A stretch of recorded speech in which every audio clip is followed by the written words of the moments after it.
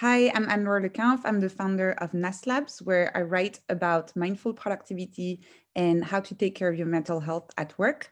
You can read some of my articles at nestlabs.com. And this is my episode for Sleep, Eat, Perform, Repeat. Coming up on Sleep, Eat, Perform, Repeat. When I left Google and after working on a couple of other projects, having another stint with burnout, I found myself completely lost. I didn't know what to do next. At the time, the logical path was work at a big tech company, then do a startup. That was what everyone wanted to do. So when the startup path didn't work out for me, I didn't know what to do next. And I decided to go back to the drawing board and to ask myself, what is something that I would be interested in studying, even if I wasn't paid to do it, even if there would be no glory in it or anything like that. Just for me, just something I love learning about. And the answer was the brain. Yes, welcome back to the show. It's great to have you on board again. We have Anne-Laure Lecampf on with us today. We're really looking forward to diving into the episode with you. Before we do, we want to say thank you to those who have reached out to try and support the podcast, and we've set up a Patreon page where you can go and you can subscribe or just generally support most of what we're doing here at Sleep, Eat, Perform, Repeat. You can do so by logging on to patreon.com/Sleep, Eat, Perform, Repeat and follow the instructions on the page.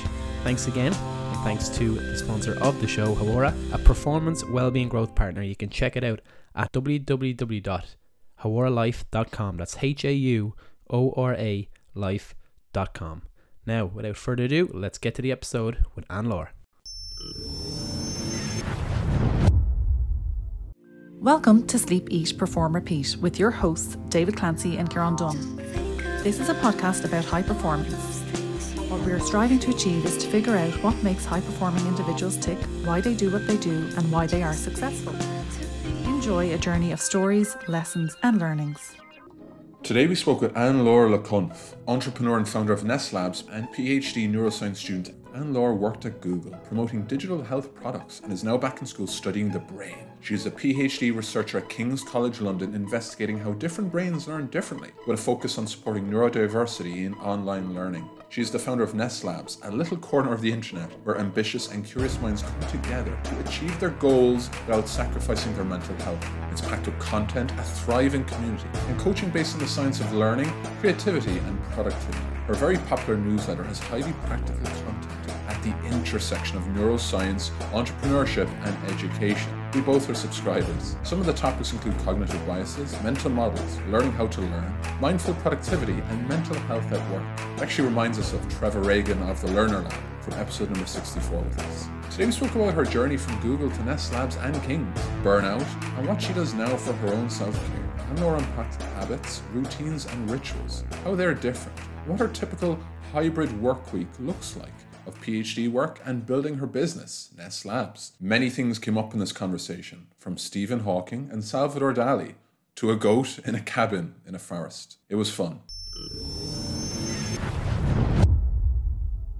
Welcome to the show. We're looking for this one, Anne-Laure. Nice to have you today. Kieran and I were just saying off air, we're really grateful to be able to spend a little bit of time with you today. How are you doing? I'm good. Thanks so much for having me.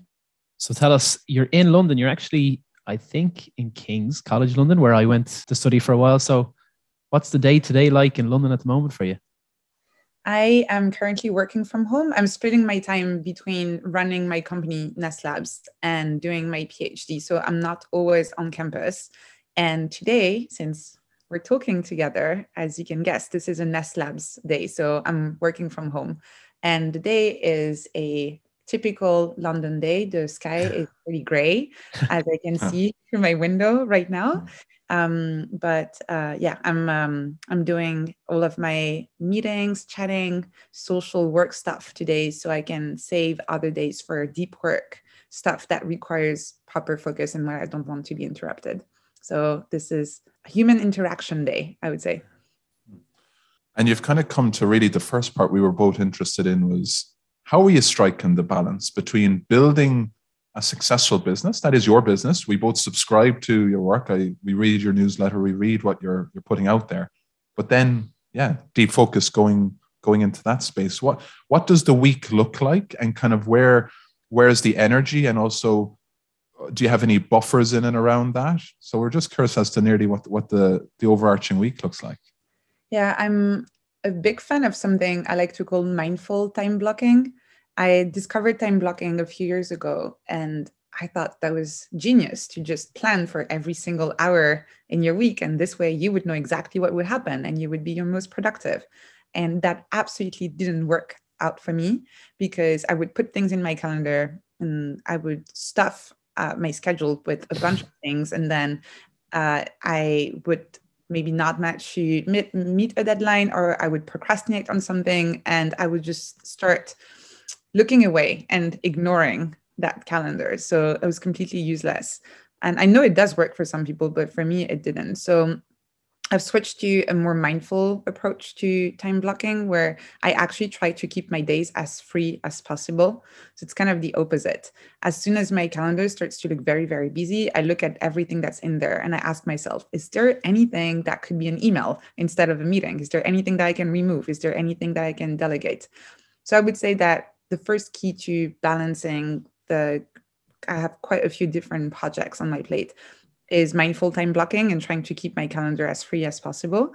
And the second one is trying to avoid context switching as much as possible by having dedicated days to certain goals.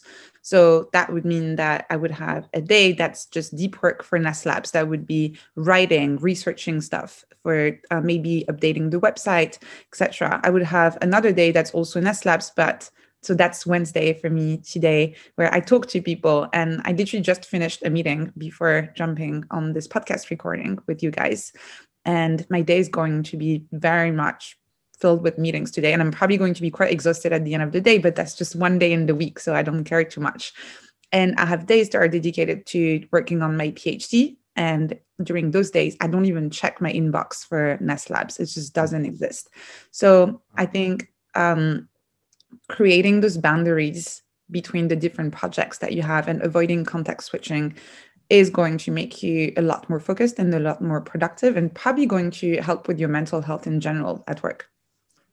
Wow. That's very, you couldn't be closer to heart for the two of us at the moment. Yeah, it's what we're trying to do. And we look to career architecture and sort of life architecture. A lot of people are going on the treadmill, and probably the pandemic has changed people's perspective of work and what they need to be doing to fulfill themselves and give themselves energy, as well as being productive and providing for family or themselves. When you were changing from, I believe, an MSc and like management, and you were working with Google and you were in the sort of marketing and management sphere, what was it that made you want to follow the transition to neuroscience and follow maybe a dream to start up Nest Labs? I didn't have a plan, but a few things happened that put me on this path. So when I was working at Google, I experienced my first burnout ever.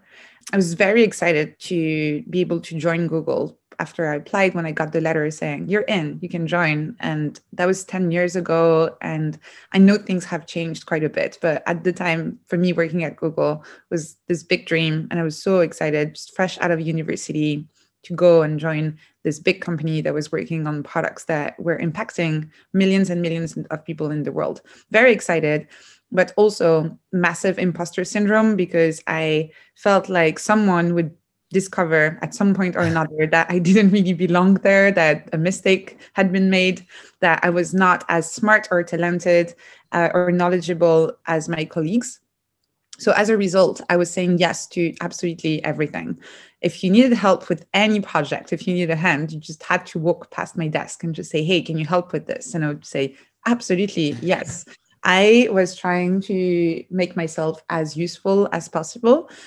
But there was a tiny constraint that I forgot to take into account, is just that we have a fixed number of hours in a given day, and we need something called sleep, which is very helpful.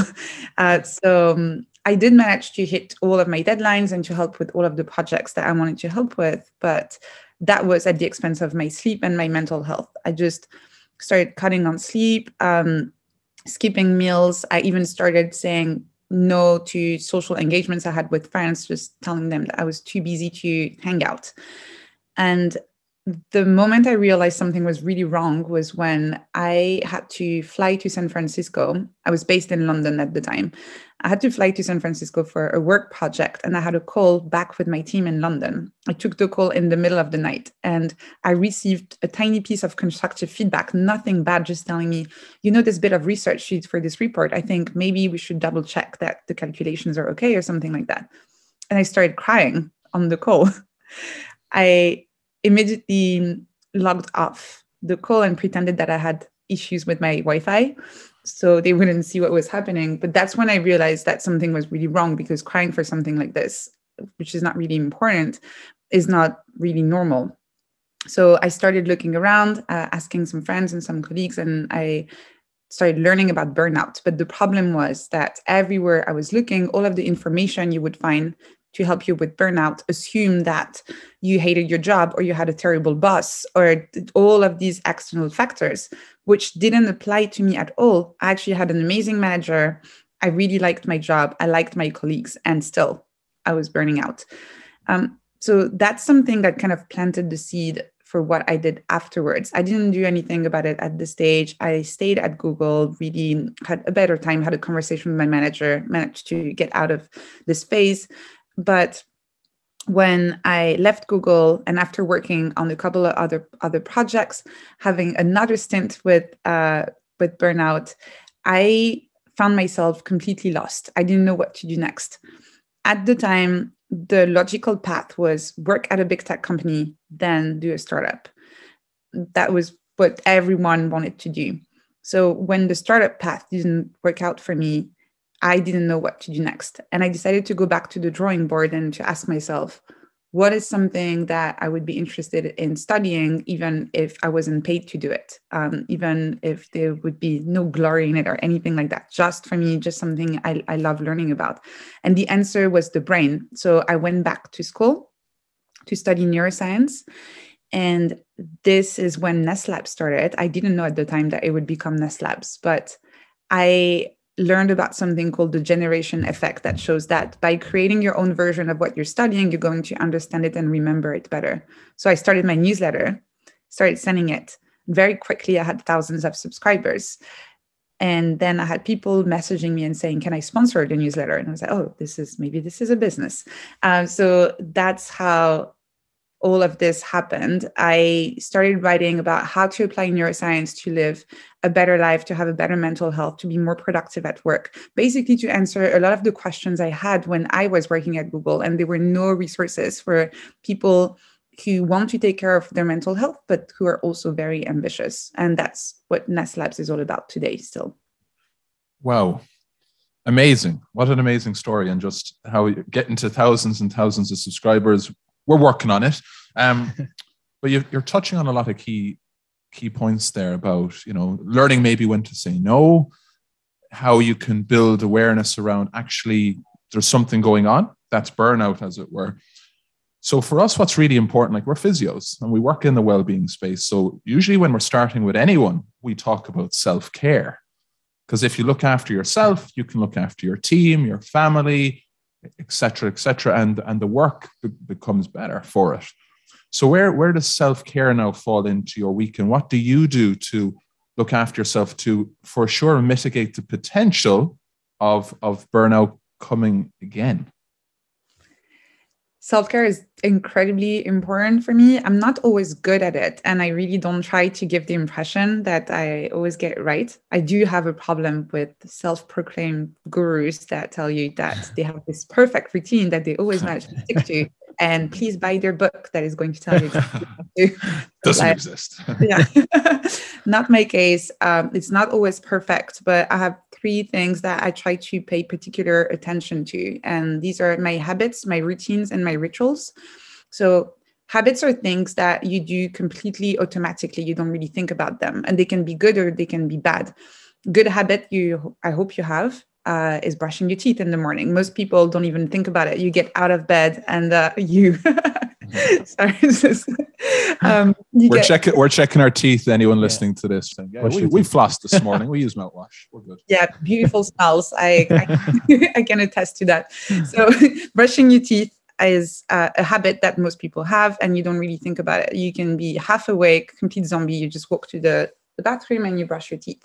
Bad habits include, for a lot of people, smoking, for example, drinking, or you can have silly habits like always leaving some stuff around in your house, and your spouse gets angry at you, and you're really trying to do your best, but it's so deeply ingrained that you keep on doing it all the time. So these are habits.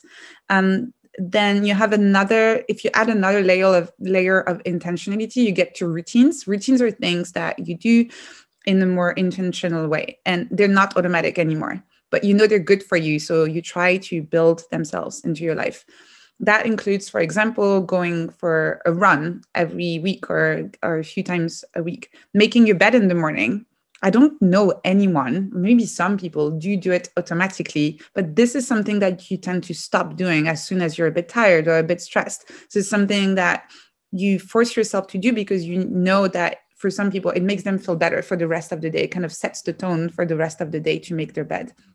So you can have lots of different routines, skincare routine, just making sure that you clean your face before going to bed. Any kind of thing that you do that is intentional, that is good for you. Trimming your beard, for example. Not doing a lot of that at the moment. I can, yeah. So that's routines. And then the highest level of intentionality is rituals. And this is when you really bring your whole self to the table. And these are a lot deeper. This is usually not something that you do very quickly, like making your bed or anything like that. This is something that very often has a mindful aspect to it. That could be journaling, that could be meditation, but any routine can become a ritual as well. So skincare routine could technically become a ritual if you decide to close the door, tell your kids that nobody can come in the bathroom, lighting some candles, taking half an hour just for you to have this self-care routine for yourself. That becomes more of a ritual. So I don't have any hard and fast rules when it comes to self-care, but I really try to always stay cognizant of those habits, routines, and rituals that I have in my life.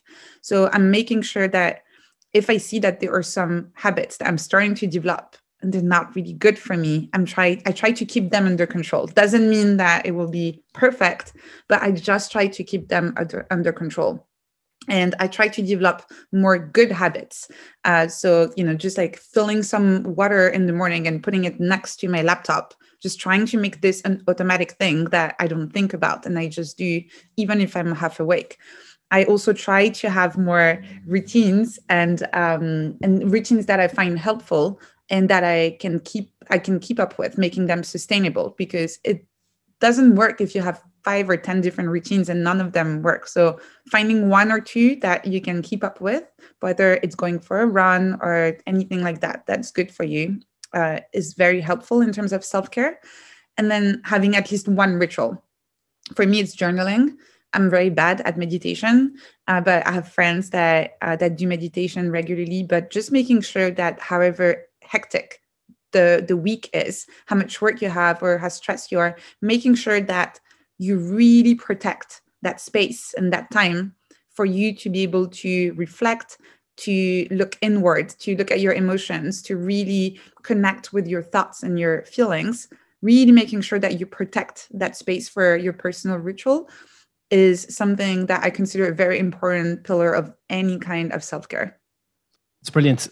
The biggest piece there that I take away, and I think we've spoken about before, is that self-care is often perceived as being easy and it should be enjoyable all the time. Sometimes it's hard. Meditation is hard, difficult sometimes. Keeping up with positive rituals or positive habits is difficult. You have to try and ingrain it to be automatic. So it's a big message to take, that when we are looking after ourselves away from being productive and away from our output, that it's not always going to be just relaxing and, you're getting a massage or, a hot bath or something like that. Sometimes you have to put the work in for self-care as well. Just building on that, we've touched on when you're trying to re-energize yourself for your deep work, your productive output, them moments. What is the ritual to get into them 4 hours of deep work or however long it is for you? How do you set yourself up for success when you're trying to get into them deep modes? It's very funny that you mentioned 4 hours, because there is a bit of research that suggests that 4 hours is actually roughly the number of hours maximum that you can dedicate to deep work in a given day. So that's just interesting that that's the number you mentioned. In terms of getting ready, it's interesting because it has nothing to do with work. Very often, for me to be ready for a deep work session, it means that I need to have enough sleep, to feel hydrated, to not feel stressed with other issues in my personal life. So this is also why journaling for me is so important. This is something I do first thing in the morning. And it really helps me to deal with whatever is on my mind, or to notice any aspects I haven't really taken care of. And sometimes those aspects can be very physical. Oh, I haven't been drinking enough water, or I've had a lot of junk food yesterday, so I'm just going to try and eat a salad for lunch. Or I'm very tired, or I'm stressed because I haven't heard back from so and so. So maybe actually I'll give them a quick call before I get started with work. Having this time, I roughly have 1 hour blocked in the morning just for writing.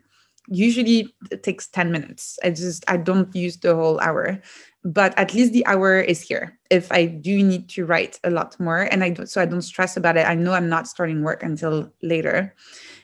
So making sure that all of this is sorted before I get into deep work is very helpful. And even if it's not sorted, just writing it down on paper. There's something about, I don't know how you call this in English, in Harry Potter, with the wand, they take their thoughts and they put them in that vase thing. Oh yeah, it's almost just creating distance between your thoughts, labeling your thoughts, and creating that emotional and physical psychological distance from it. Yeah. Yes. There is no word for it. It should be. I actually never watched any Harry Potter. Oh, never watched Harry Potter. My sister did. I never did. I'm sure my kids will, and then I'll end up watching it. But yeah, sorry, JK, if you're listening. Okay, that's a revelation there. Yeah, so you don't know what I'm talking about, but yes, creating distance. Yeah. Was it pensive, was it? Exactly. Yes, I think it's like yes. So yeah, creating distance is really helpful to then be able to feel like, okay, I haven't sorted everything out, but at least it's written down. I can go back to it later, but for now I can focus on whatever the task is at hand. And then flipping it, and we've had Stephen Kotler from Flow Research. We are having Cal Newport coming up, so this is a space we're really interested in, right? So that's the buffer, the hour, that piece of writing, that practice obviously gets you into that mindset for the 4-hour work. What about after? So release, recovery. What do you do to maybe come away and just remove yourself from it? You did what you needed to do. Taking a walk is the best thing after work. It just, again, this time creates distance, but between your work and yourself, and has this nice, it is just a signal for your mind that work is over and now you can go out and play, I guess.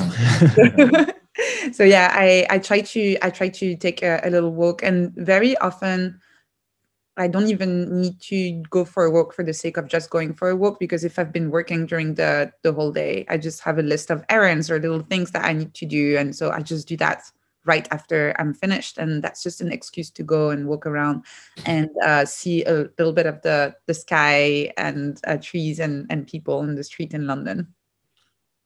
So let's pivot over to getting the most out of your mind, right? It's a turn of phrase we're robbing from you. But talk to us a little bit about Maker's Mind and even those pieces of work that you're curating and you're putting out there. Kind of what's the vision behind it, and kind of what are you trying to do, and what are you hoping that David, Kieran, and everyone listening gets when we read those? So I always tell people that if you're a knowledge worker, and that's a very broad category, but that includes creatives, writers, engineers, any kind of manager, anyone who has to work with information, then your mind is your most precious tool. If you're a manual worker, your hands are going to be your most precious tool. But as a knowledge worker, it's your mind. So you need to take care of it, and you need to understand how it works if you want to make the most of it. So that's why at Nest Labs, a lot of the content we publish is around topics such as creativity, decision making, and what we call mindful productivity. This bit in particular, I know a lot of people are into productivity optimization, having better workflows and all of that. That's also something that was very surprising for me when I started looking into the literature that's available in terms of helping people with their productivity. There is a lot of what I call toxic productivity or productivity porn out there. And specifically, I call it productivity porn because it's the same as regular porn. It's completely unrealistic. And very few people actually apply these things in real life. So you're probably not going to get what you want if you just try to copy and paste whatever you're seeing there. And so you have all of these books that tell you productivity ninja, or work 1 hour a day, or the 3 secrets to productivity that are going to turn you into selling, overselling a dream. It's never really working. And it leaves people feeling bad about themselves because they think, surely this book is pretty successful. A lot of people have read it, so it must be working for them. If it's not working for me, something's wrong with me. So this is something I've been trying to offer a counterbalance to that toxic productivity with Nest Labs by writing about mindful productivity. I'm just trying to teach people strategies that are evidence-based to be more productive and more creative, but that are also realistic in terms of what can actually be achieved, and also constantly repeating to people to not beat themselves up if it's not working. It's really all about being consistent over a long time, instead of trying to really manage to stick to whatever routine or habit that you're trying to have every single day. It is going to happen that life happens. Some days are going to be more difficult than others. Some days you're going to procrastinate. Some days you're going to be more stressed. Some days an external event is going to happen that's going to completely derail your beautiful plans that you had prepared for the week. And that's okay. That's completely okay. There's no magic formula. It's really more about applying general principles. And whenever things don't work out, you just be like, okay, what can I learn from this? And how can I try again? I'm just thinking to your points of 4,000 people subscribe to your newsletter. You're getting more and more. And you mentioned imposter syndrome early in Google. Has it ever creeped back in when you were founding Nest Labs and Nest Labs started to take off? Were you ever afraid that, oh, am I the person to give this advice? And if you ever experienced that, what did you do to overcome it? I just think back to people who are maybe looking to start maybe something themselves, but they won't take that first step because they may not have the confidence or the self-belief that I am the right person to write this book, to start this community activity, to start this fund, whatever it is. What are your keys to overcoming that imposter syndrome and to keep exploring new avenues? So since I experienced imposter syndrome when I was at Google, I actually did read quite a bit about it. So first, to make people feel better, actual imposters don't tend to have imposter syndrome. And the reason why you have imposter syndrome is because you know what you don't know. You realize that there's a lot that you don't know. This is a really good position to be in.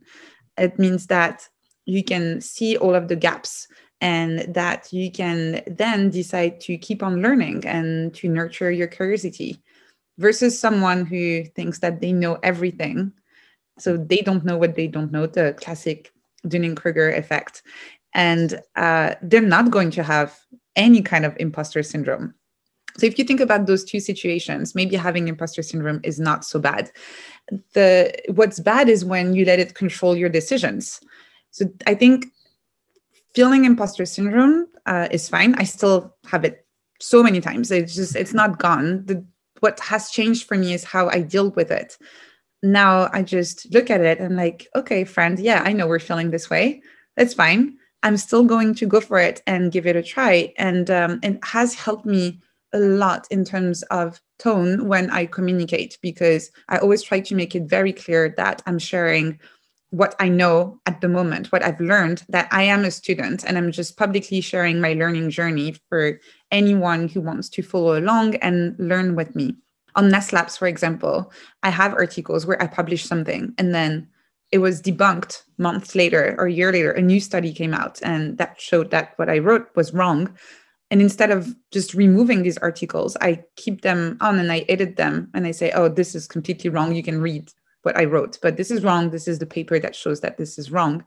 So I'm really learning in public. And I think if you put yourself in this vulnerable position of saying, I'm just a student, I'm just learning with you, then even though you do feel imposter syndrome, it's a much more comfortable position because nobody can point a finger at you and say, oh, you said that and that was wrong. I'm like, yeah, probably. Yes. And so I would tell people, just go for it.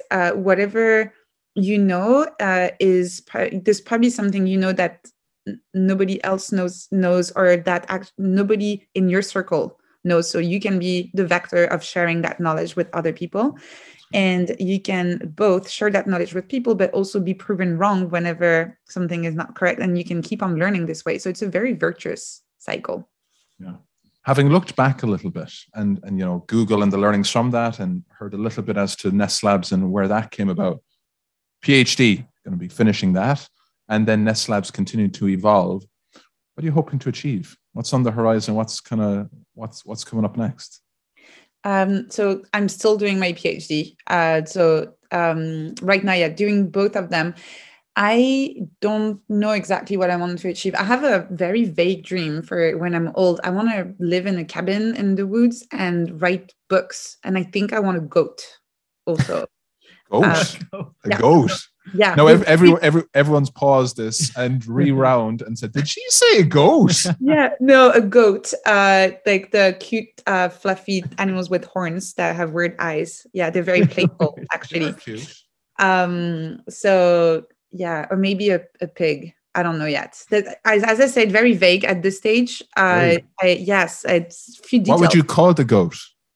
See, that's a detail I need to figure out. So if Kiran. Kiran's a good name for a goat. Steve the guy. Steve the goat. Yeah. Of course. Of course. I like Steve. I think I would want a gender neutral name because I don't know how to make the difference between a male and a female goat. So I'll probably go with something gender neutral too. Yeah, Stevie would. We need to look up the literature on that one. Yeah, we're expecting that in the next newsletter. But yeah, no, I don't. I have, and I think this is fine actually. I don't have specific goals. I do have pretty good idea of what would make me happy in terms of what a day would look like, and I think that would involve a lot of writing, a lot of reading. I would love to live somewhere that's big enough where I can invite my friends to come over or organize some sort of events and keep on being connected with a community of curious people. What it looks like and when exactly will happen, where it will happen, I still have no idea. And I'm very comfortable with not knowing. So when you're a doctor, your PhD with your doctorate, when that's finished, will you be lecturing in King's with the goat beside you? I think that would catch media attention. That would go viral very quickly. I don't know if I'll be lecturing, but wherever I go, the goat will have to be. So yeah, we'll see. You'll have to wait. Like we can touch base in a couple of years to see where I am at and where the goat is. Sounds good. We are looking through a few of your articles, a few of your press releases over the last while, and in one for Calm blog, you mentioned what a superpower you would like to have, and you said it would be weird when you gave a prefix disclaimer that it sounds weird, that you'd like to be able to talk to dead people, so to have conversations with people of the past. Now I'm going to give you the chance to dive into that a bit deeper. If you're on South Bank and you're sitting on a bench, who are the two people that you'd love to sit from any age, dead or alive, that you'd love to learn from? Ooh, I think the first one would be Stephen Hawking, the physicist, because I actually did have an opportunity to meet with him and I didn't go, and I was so stupid at the time. I mean, I don't know. I was young and I ended up having a really nice holiday. But yeah, I was working at Google. I was helping the events team at the time, and they organized a conference where Stephen Hawking came, and I was not working on that specific event, but because I was friends with a bunch of people on the team and they knew I was a big fan of his work, they told me, we can give you a random job, like sneaking you in, like you'll just be serving beers or something, but just like give you a random job just for you to be able to attend the conference. And at the time I had booked tickets to go with a bunch of friends to Indonesia, and I was in my early 20s. That was a lot of money at the time. That was a trip we had planned for a long time. And so I chose Indonesia instead of serving beers at an event at Google for a glimpse or a chance of maybe saying hi to Stephen Hawking. But that's something it's not necessarily like a regret, but it is a decision in my life that I often go back to and ask myself, was that the right decision? I don't know. It was a really good holiday in Indonesia, though, as I said. So Stephen Hawking would be great if he could come back and we could have a little chat, and especially if it's a one-to-one chat instead of him on stage at a big conference. Yeah. Sounds a lot cozier to me. And I think another one would be Dali, the painter. Salvador. So many of his paintings I love so much, but I would just love for him to sit next to me and I would tell what happened, how, what does that mean? Yeah, his mind sounds so fascinating, and I would love to know what the inspiration. I know he drew a lot of inspiration from his dreams, but I wonder how we all have weird dreams, but not everyone is able to translate them into something so mystical. So I would love to just sit with him, and preferably also with his paintings in front of us, so we can have a little chat. I've got a print of The Persistence of Memory in my home office. That's very amazing. Yeah. And Laura, we've learned loads from you today, and we've really enjoyed it, and we're huge fans, true fans of Nest Labs and all your work. Last question from us today is building on all that you've done, that you've achieved, and that you're still going, and the goat coming along on the journey with you. What does high performance mean to you? I think high performance means sustainable performance. There's no point in being highly productive for a few days or a few weeks and then burning out.